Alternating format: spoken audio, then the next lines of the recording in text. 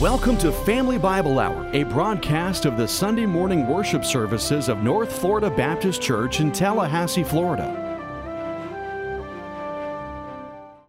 The series is titled A Wretch Like Me. It's the story of the conversion of Saul, who became the Apostle Paul. Last week we had our first message. This is message number 2, and the title of the message is The Way. The way. Our text is going to be Acts chapter 9. We'll look at verses 1 through 9 today. If you are following along on your smartphone, or if you have a tablet device or a smartphone and you want to download the app to follow along in the message, I think you go to an app called YouVersion and can do that. I hope that you've already downloaded that. John Wesley, the great John Wesley, told of a dream that he once had. In the dream, he was ushered to the gates of hell. And there he asked, "Are there any Presbyterians here?" "Yes," was the reply. Then he asked, "Are there any Baptists, any Episcopalians, or any Methodists?" And "Yes," was the answer each time as he called out in his dream at the gates of hell. He was so distressed. But then in his dream, he was ushered to the gates of heaven. And there he asked the same question. "Are there any Presbyterians here? Any Baptists? Any Episcopalians? Any Methodists?" And each time, the answer was no. And even more distressed, he said, "Then please, who is inside of heaven?" The answer came, "There are only Christians here." I said that to say this. There were no denominations in the early church. Now, I'm a Baptist. I don't apologize for being a Baptist. I heard someone say one day that they were Baptist born and Baptist bred, and when they're dead, they'll be Baptist dead. So I'm a Baptist. But there were no denominations in the early church.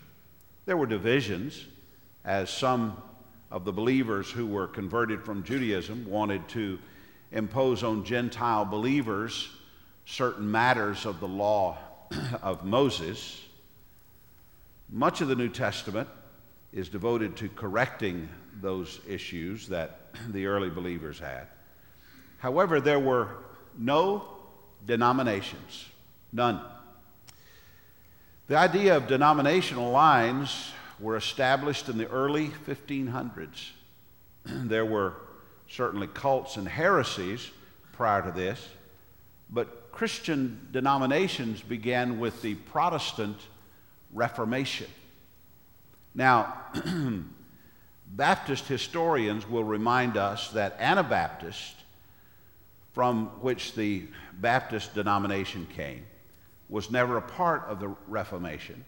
However, it did begin coincidentally at about the same time of the Reformation. That's just a point of history. In the first century, the church was not called this church or that church or such and such Presbyterian or Baptist or whatever it may be. The church was referred to as the Way. They were called people of the Way. This meant that their way of life was much different than the rest of society. They were people of the Way, and when you looked at them and you observed their lives, they weren't like other people. People of the Way had a distinct difference. In time, and to a certain degree of regret, the idea of having a distinct difference between the way of the world and the lives and the way of a believer, well, it's faded. Now you seem like some sort of a radical if you preach and teach that people who follow Jesus ought to have a distinct way from the people of the world. But in the early church, it was very clear that there was a difference between people of the Way and people who weren't of the way. There was a time when the way was so distinctive that it seemed like a threat to everybody else who were not followers of the way. No one was a greater enemy of the way or Christianity than this man, Saul of Tarsus, who we began to study last week. In today's text, he goes from being a persecutor of the way to one who's actually going to walk in the way. Let's see our text in Acts chapter 9 and verse 1. But Saul, still breathing threats and murder against the disciples of the Lord, went to the high priest and asked from him for letters to the synagogues at Damascus, that if he found any belonging to the way, men or women, he might bring them bound to Jerusalem. Now as he went on his way, he approached Damascus, and suddenly a light from heaven shone around him. And falling to the ground, he heard a voice say to him, "Saul, Saul, why are you persecuting me?" And he said, "Who are you, Lord?" And he said, "I am Jesus, whom you are persecuting. But rise and enter the city, and you'll be told what you are to do." The men who were traveling with him stood speechless, hearing the voice, but seeing no one. And Saul rose from the ground, and although his eyes were opened, he saw nothing. So they led him by the hand and brought him into Damascus. And for 3 days he was without sight, and neither ate nor drank. In the book of John, chapter 14 and verse 6, Jesus clearly states that there is no way to the Father except through him. Now, he didn't say this as a Baptist. He didn't say this as a Methodist. He didn't say it as a Catholic. He didn't say it as a Protestant. Jesus said it as Jesus, our Lord and Savior, when he made this statement in John 14:6. "I am the way and the truth and the life. No one comes to the Father except through me." Now, I jump to that verse because that's going to be our outline for the message today as we see Saul persecuting the people of the way. The outline is the way, the truth, and the life. Let's begin with the way. Again, verse 1. But Saul, still breathing threats and murder against the disciples of the Lord, went to the high priest and asked him for letters to the synagogue at Damascus, so that if he found any belonging to the way, men or women, he might bring them bound to Jerusalem. ABC television, I don't know whether they still have this program on or not, but at one point they had a program on, and the title of it was, "What Would You Do?" And I would tell you who it's hosted by, but I can't pronounce his last name.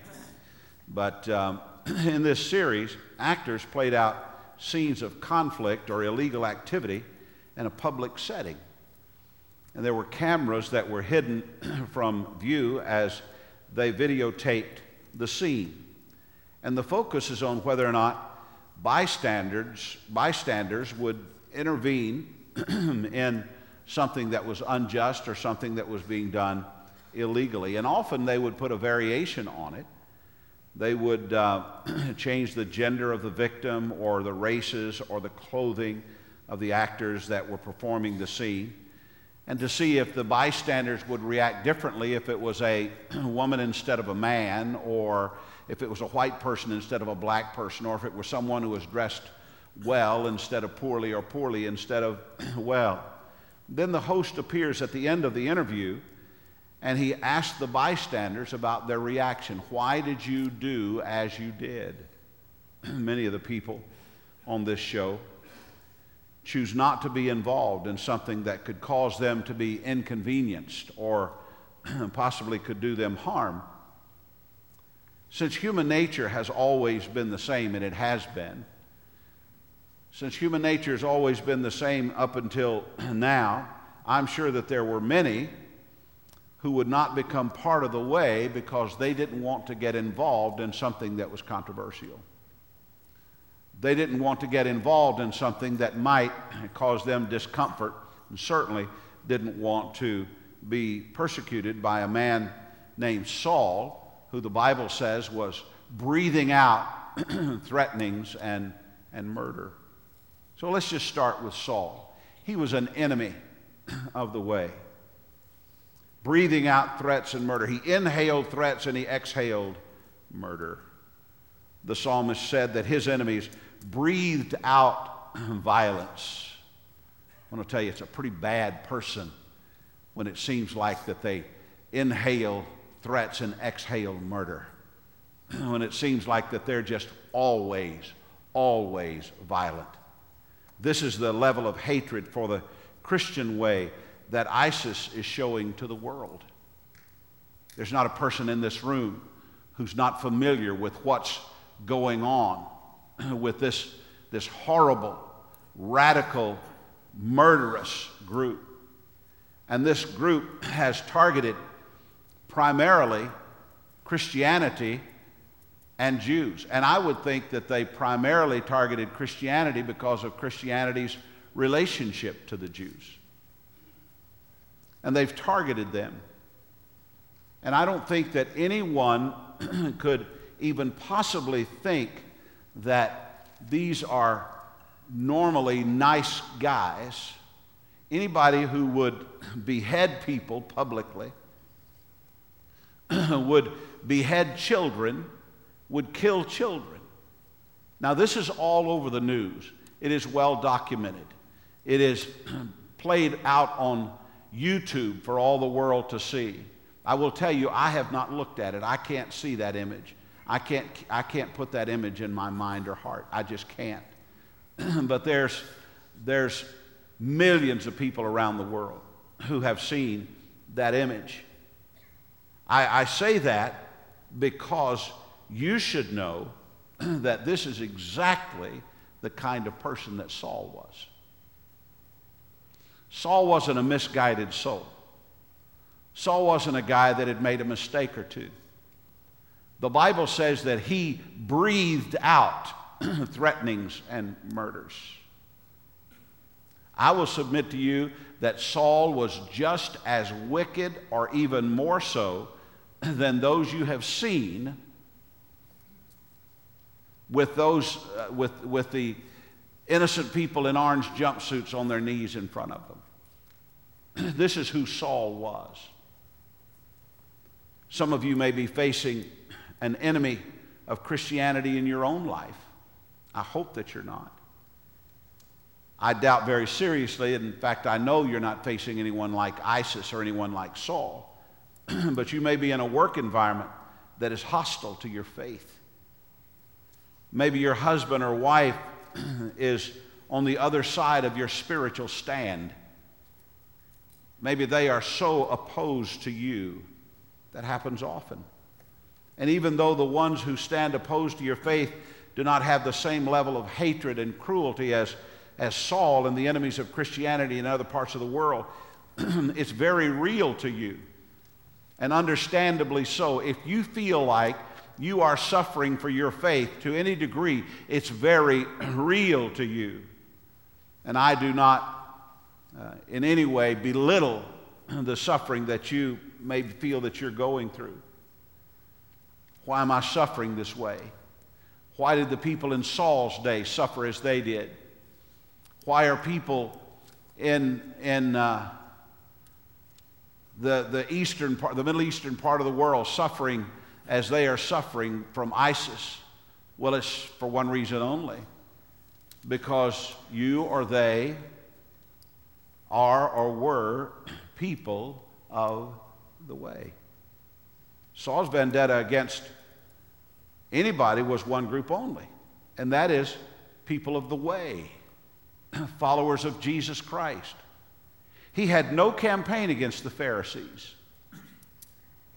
He had no campaign against hypocrites. He had no campaign against thieves.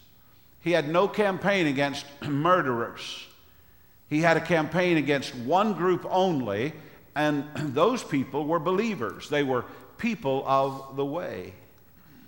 On Wednesday night, we're studying in the book of 1 Peter. I hope you'll come to our Wednesday night Bible studies. We are from about 7:05 to 7:45, purely a Bible study on Wednesday night. We're studying the book of 1 Peter. Simon Peter writes to the believers in the northern Roman Empire to encourage and to comfort them during times of persecution and the fact that they are still under threat of persecution to come. They were living during the time of Nero, who brutally murdered Christians for no reason other than that they were followers of Jesus Christ. I wish that I could stand before you today and tell you that history really doesn't confirm any of that, but history confirms all of that. Just as YouTube videos are confirming what's going on today, history confirms that Christianity has always had its enemies, and mainly just for the sake of the fact that they're Christians, followers of Jesus. History is colored red by the blood of martyrs who shed blood for their faith. And when I think of this and consider how fragile we are in the body of Christ, it embarrasses me a little bit. These people died for their faith. People like us have a hard time adjusting to music that seems too loud. People died for their faith because they were of the way. But we have a hard time with the music being too loud. We have a hard time with the temperature, or the services being too early, or the sermons being too long. Surely none of you have a problem with long sermons, but some people have trouble with long sermons. And I said all of that to say this, that while the world, literally the world, is suffering for their faith, we don't want to be inconvenienced for ours. We want church like Burger King, where we can have it our way. We want it to be unique to us. Church was good today. I liked everything about it. You ever gone home from church and said, boy, that was a good service, wasn't it? Yeah, but so-and-so, somebody might say. But this or but that. Why would we do that? Why would we do that when in other parts of the world people are suffering for their faith? We had a missionary here one time who had just a piece of one hand and had scars all over her body, whose car had been bombed and her husband and everyone else in the car had been killed in Mosul, Iraq. And it was simply because they were targeted as Christian missionaries. Her name's Carrie McDonald. And she stood right where I'm standing. Yet we'll go away from church and we'll feel like that we were a little inconvenienced in this or a little inconvenienced from that. We should learn something from people of the way. As Paul wrote to Timothy, share in suffering as a good soldier of Christ Jesus. 2 Timothy 2:3.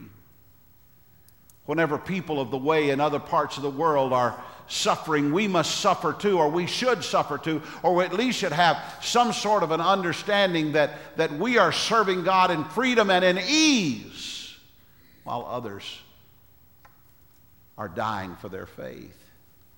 We see the enemy of the way was Saul, and he targeted people of the way for persecution of the way. He made it his calling to go to the high priest of Israel to seek permission to bring men and women to Jerusalem for trial and torture. And as we saw last week with Stephen, stoning to their deaths. What a miserable man. What a miserable, miserable man. Now, I'm just going to tell you right now, had I known Saul back in the day, I wouldn't have liked him. He was a miserable human being. at odds with people who were simply following a path, a way of life established by Jesus Christ. Saul was an enemy of the way. As bad as you can imagine, as rough as you could think about, just as bad as that British guy with the black robe and the black hood who stands behind the guy in orange, and he has a knife in his hand, and one was identified by the fact that of his voice recognition and the fact that he was left-handed, just like him. This is who Saul was. Just exactly who he was. Remember, he stood and watched them stoning Stephen. He stood there. And in fact, the Bible said he was consenting to Stephen's death. I can see him giving some sort of a wave on to them to continue what you're doing. Go ahead. He could have said, stop, but he said, go ahead. This is who he was. But guess what? He was confronted with the truth. The truth is a powerful thing. Arthur and Linda Beckton have moved to Orlando, Florida. They are two of the finest Christians that we've ever had in this church. Arthur is now retired from his career as a chaplain at the Federal Corrections Institute on Capitol Circle. And Arthur used to give me the opportunity, he often gave me the opportunity of coming and speaking to those, it's a women's prison, speaking to those in that prison and bringing the gospel to them and confronting them with their way, confronting them with the truth. And I did have the privilege of speaking there several times and great experiences. Some of the finest Christians I've ever met, I met inside of those prison walls out there. I'll tell you that right now. Right, Bear? Some fine Christian people are right there. And I remember one time I spoke, and there was a very large woman. And when I say she was large, I mean she was very, very tall. I don't know how tall she was. She's much taller than me. And she was just a physical presence. And when they were singing, she was in the very middle of the crowd, the congregation. And she didn't have a good look on her face at all. And we had the singing and the program and so on. And I gave the invitation. And when I give the invitation there, it's much different than it is in church here. In church, you know, we don't want to admit that we're sinners. We dressed up and put on our Christian clothes this morning because we don't want to admit that we're sinners. The great thing about preaching in prison is that they wear their sin on their shirts, and it's got a number. I told them that one time. I said, I love preaching to you because you're all sinners. You wear it right there on your shirt and a number. You've got your sin numbered. And they said, that's right. And they do. They have their sin numbered. But I was preaching, and this very large woman, when I gave the invitation, I asked them to come and stand down front. Now, I want to tell you something, folks. In prison, you ask them to come and stand down front because they're about to make a commitment to Jesus Christ. That's a big, big deal. And I looked, and here came that woman. And she stood right in front of me, and she prayed to receive Jesus Christ as her Savior. And it was a moving moment. I went back and preached later, and she came to me, and she said, do you remember me? And I thought, do I remember you? And she said, I want to tell you something about your last visit here. And I said, okay. She said, I'm Jewish. And she said, I came because one of my friends was going to be in the program, and I wanted her to save me a seat near the door so I could leave. But she double-crossed me. That was her word. She double-crossed me, and she put me right in the middle where I couldn't get out. Although had I been sitting next to that woman and she said, let me out, I'd have let her out. She said, I was double-crossed, and she said, I want to tell you something. The whole time you were preaching, I wanted to stand up and say, "You're lying. You're not telling the truth." She said, "I couldn't." And when you gave the invitation, for some reason, I found myself standing down front. And she said, "I'm a Jew, but I asked Jesus to be my Savior." Then she looked at me and she said, "Now I'm an usher." I was so happy for her. I want to tell you something, friends. When you face off with Jesus, something happens to you. You either get right or get away. Saul faced off with Jesus in verse 3. Now, as he went on his way, he approached Damascus, and suddenly a light from heaven shone round about him. He experienced the presence of Jesus. Have you ever had an unexpected encounter with the Lord? Have you ever experienced the presence of Jesus in your life? If God has ever shown up in your life, I want to say this, and this is something that you kind of sung to, Marie. If God has ever shown up in your life, there's not much doubt about it. You know that God has shown up in your life. We know that God is ever present with us, but there are times when God makes his presence known. There are times when God says, "I want you to know that I'm here." I've had that experience. It is a shocking, humbling, moving, life-changing experience. If you have ever had an encounter with Christ or known the presence of God so real that it cannot be denied, you know what I mean, and to some measure your life has been changed. Saul had the surprising experience of seeing Jesus manifest in his life. And the encounter with Jesus, this same man, picture the guy in the black robe with the orange guy in the orange jumpsuit in front of you. Picture him, this same man who was of that ilk, who was of that character. This same man, after he saw Jesus, well, it left him a much different man than he could have ever imagined. That's what an encounter with Christ will do. It will change your life. Religion won't change your life. Turning over a new leaf won't change your life. Making a decision to do better won't change your life. There are a lot of things that you could change, but it won't change your life. But an encounter with Jesus Christ will change your life.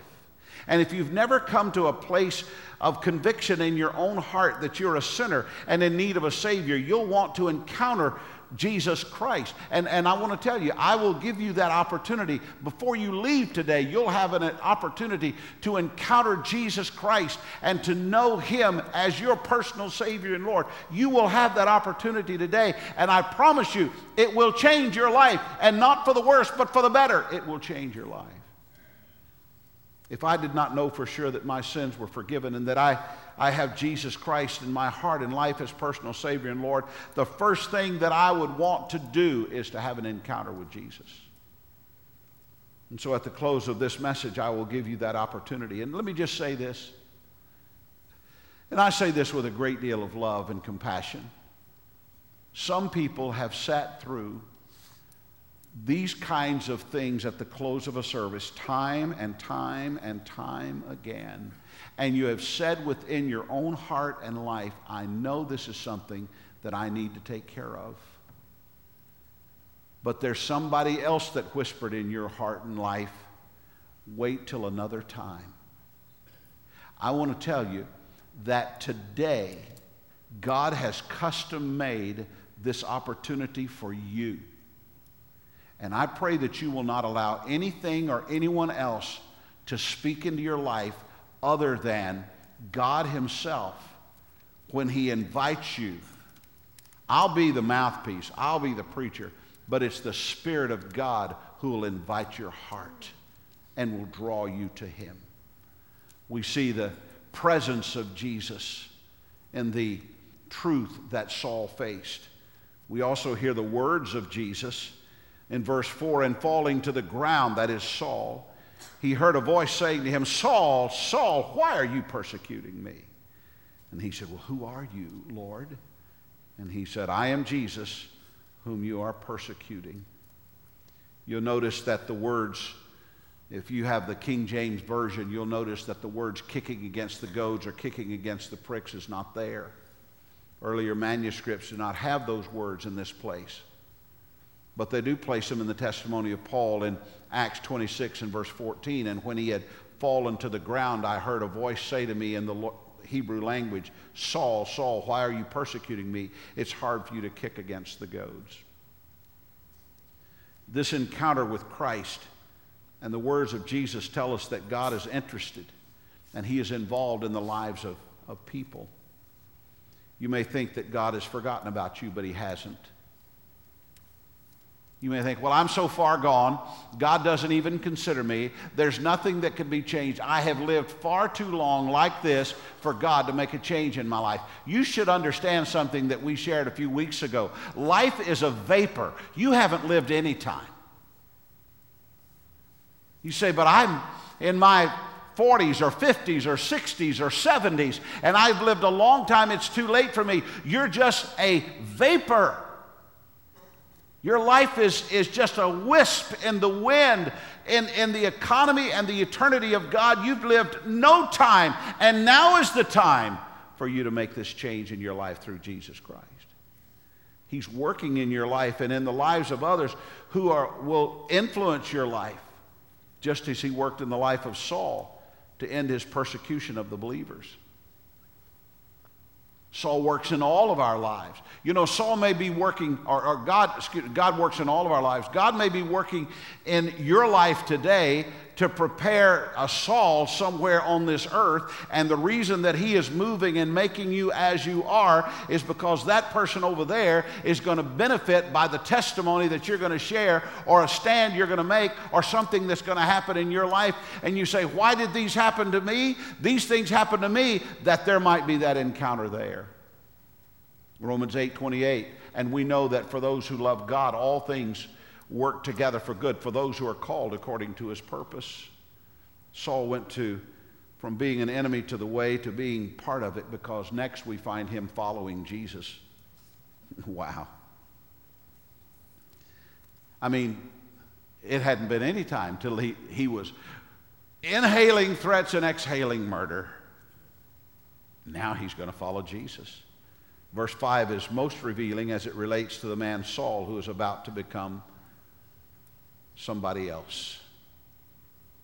And he said, who are you, Lord? He said, I'm Jesus, whom you're persecuting. You know, the first thing that came out of Saul's mouth was a word of submission. Who are you, Lord? Before, he wasn't submissive to anybody except the high priest. I mean, he was king of the hill. He was the one doing the threatening. He was the one that was breathing out threatenings. He knew that he had encountered someone greater than himself. And Jesus immediately identifies himself, and he gives Saul some marching orders, and Saul marches. Rise and enter the city, and you'll be told what you're to do. And the men who were traveling with him stood speechless, hearing the voice, but seeing no one. From the very beginning, those who traveled with Saul realized that something had just changed. They didn't know what it was, but they knew that something had just changed. They heard the voice, but they didn't see the person of Jesus. Saul saw the person of Jesus. At least that's what he said to the Corinthian church in 1 Corinthians 15:8. Last of all, as one untimely born, he appeared also to me. For I am the least of the apostles, unworthy to be called an apostle, because I persecuted the church of God. So now we have seen Paul, the persecutor of the way, who has now been confronted with the truth, and he takes his first steps in the new life. In Acts chapter 9 and verse 8, Saul rose from the ground, and although his eyes were opened, he saw nothing. So they led him by the hand and brought him into Damascus. And for 3 days he was without sight, and neither ate nor drank. After a time of great persecution against the church, Saul now begins a new life. a life of the believer, a life of one who will walk in the way. And his first step was a step of surrender. It was a step of yieldedness. He finds himself in a new state of life. He was about to get a new look on all of life. Only minutes earlier, he was on a mission to destroy believers. But now, all of that has changed. As if to remind him of the value of his new life, God gave him the experience of having to surrender himself to those around him. Those early days of surrender would lead to what would be, I believe, the most noted life of surrender in the New Testament, especially among the early church.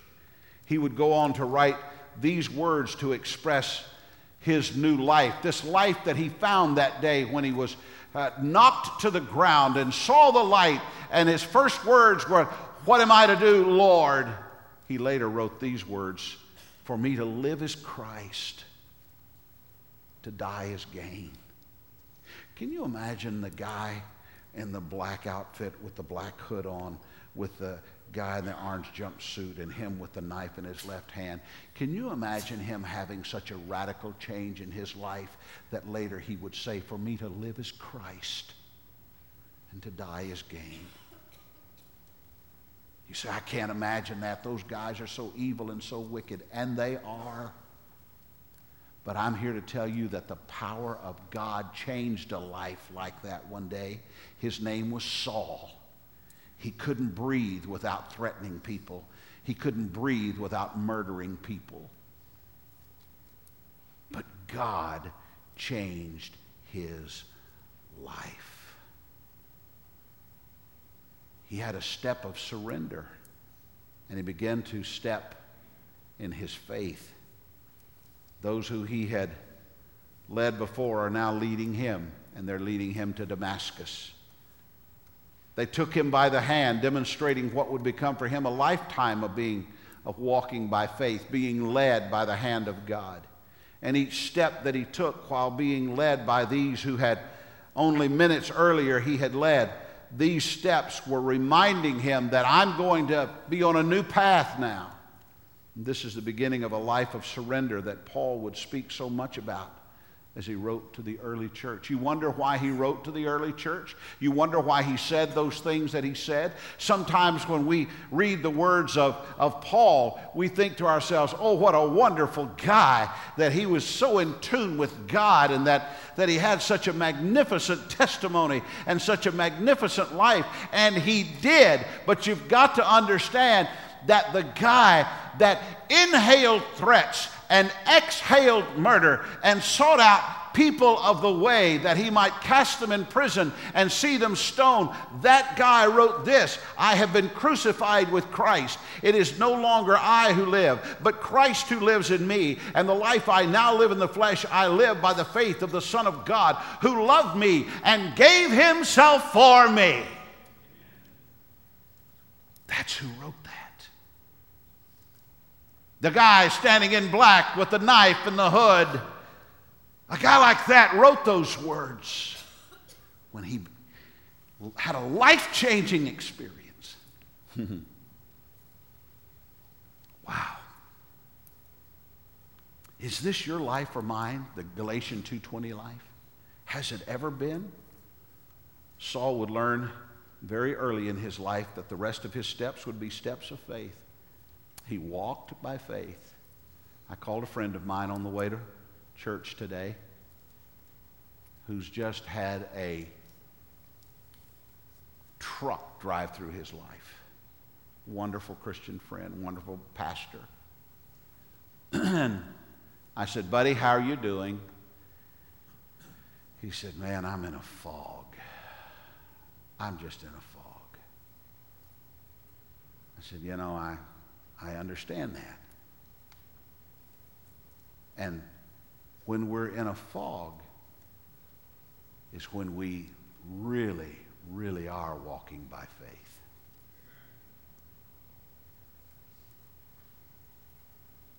Saul realized that the rest of his life would be a walk in faith, and it would be steps of patience. For 3 days, Saul was without sight. He didn't eat or drink anything at this time. I suspect that he was learning the first steps of waiting on the Lord, something that he would do for the rest of his days, to wait on the Lord. Now, it's time for me to ask you to think about your life and your walk. There is no requirement for a light to shine from heaven to knock you to the ground, but each and every one of us must have an encounter with God through Jesus Christ. There must be a time when we realize that we, like Saul and any others, are sinners before God and in need of a Savior. Have you encountered Jesus Christ in your life? That's a really good question. Well, I've always been a Christian. That's really not the answer. Well, I grew up in church. That's not the answer either. I've been baptized, and that's not the answer. I try to be a good person, certainly is not the answer. There must be a time when we realize that we are sinners before God and in need of a Savior. When did you encounter Christ in your life? When did you come to the place of seeing yourself as a sinner before God and knowing that Jesus was your only hope for eternity? When was that? Jesus tells all of us that there must be a time in our lives when we encounter Christ and we become believers. That's what he said when he said, "Do not marvel that I said to you, you must be born again." That's a time, that's an encounter. For me, I was an 8-year-old boy. You mean children can have that encounter? Oh, I did, as an 8-year-old boy. Well, surely you've needed to get saved again after that and be born again after that. Well, no. Once I was born again, I stayed born again. Well, haven't you messed up your life and sinned and haven't you displeased God? Well, absolutely. But once I was born again, I was born again. I was born on March the 6th, 1950. I want to tell you something. During the life and course of my life, I have gotten dirty and stinky and smelly many, many times, but there was never a time that I was so dirty and stinky and smelly that I had to go back and be reborn in my mother's belly. I just got cleaned up, kept on living. I was born again when I was 8 years old. There have been times that I've sinned. There have been times that I've disappointed God. There have been times that I've displeased God. But there's never been a time that I had to go back and get born again. I was 8 years old. For my wife, it was the Sunday before Easter, 1973. April the 15th, actually. It's easy for us to remember that. My question is you. What about you? When was your day of salvation? When was the time in your life when you put your faith and trust in Jesus Christ and you came to know the Lord and walk in the way? You say, Pastor Ray, I'm not sure that's ever really been a time in my life. I have wonderful news for you. Just as it was an experience for Saul to respond and say, "What would you have me to do, Lord?" Today you can have the same experience right here, right now. I'm going to ask you to bow your heads in prayer. Today, with heads bowed and no one looking about, I'm going to ask you to think about this opportunity that we're talking about today. Do you know for sure that Jesus Christ is your personal Savior and Lord? So, well, Pastor Ray, that's a big question. It is a really big question. The thing that's so fantastic about it is that God loves you so much that He gave His only begotten Son, that if you would believe on him, you would never perish but have eternal life. You've been listening to the Family Bible Hour, a broadcast ministry of North Florida Baptist Church in Tallahassee, Florida. You can visit us at North Florida Baptist Church, 3000 North Meridian Road, Tallahassee, Florida, 32312. Visit us online at nflchurch.com. Dr. Ray invites you to join him next week for the Family Bible Hour.